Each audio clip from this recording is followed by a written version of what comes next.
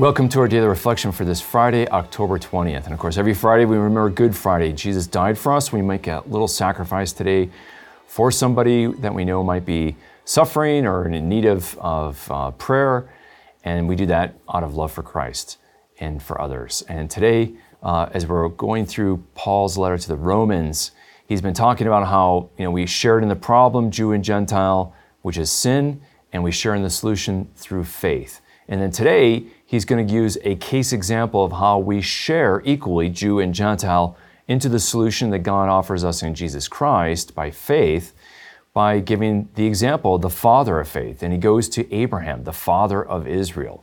And he shows that Abraham is justified, considered righteous, and justified for his faith. And he uses this quote from Genesis chapter 15, verse 6. And so in Genesis 15, Abraham's declared righteous by his faith. And this is important because Paul knows that Abraham's not circumcised yet. He will be, in the narrative later, in Genesis 17, he'll be circumcised. But he's already justified by his faith in Genesis 15. So what Paul is trying to show to any Jews who would argue that Gentiles must be circumcised in order to be saved, Paul is saying, well, God saved Abraham by his faith when he was uncircumcised. So Gentiles can be saved by faith, even if they too are uncircumcised. And that will be very important. And then Paul hones in on a key thing. After he talks about this quote from Genesis 15, verse 6, Abraham believed God and it was reckoned to him as righteousness.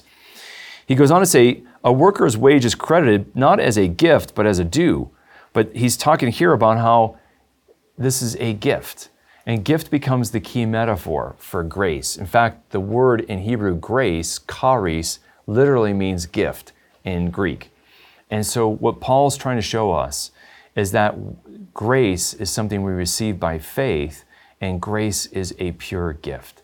It's not merited, it's not earned. We receive salvation as a gift. Now, we can squander that gift, that inheritance, by our infidelity, and then we can lose it, but we don't gain it by merit. We keep it by faithfulness, but it's not our faithfulness that gives us this gift to begin with.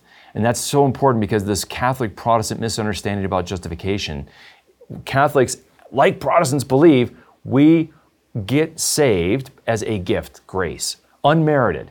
But once we are given that gift, we can't squander it.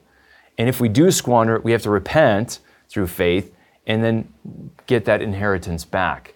They get that gift back by the Father through forgiveness. In fact, forgiveness becomes the theme at the end of the reading when he quotes David, who sings in Psalm 32, which is the psalm for the day, "Blessed is the man whose iniquities, whose sins are forgiven," right? That forgiveness is a gift.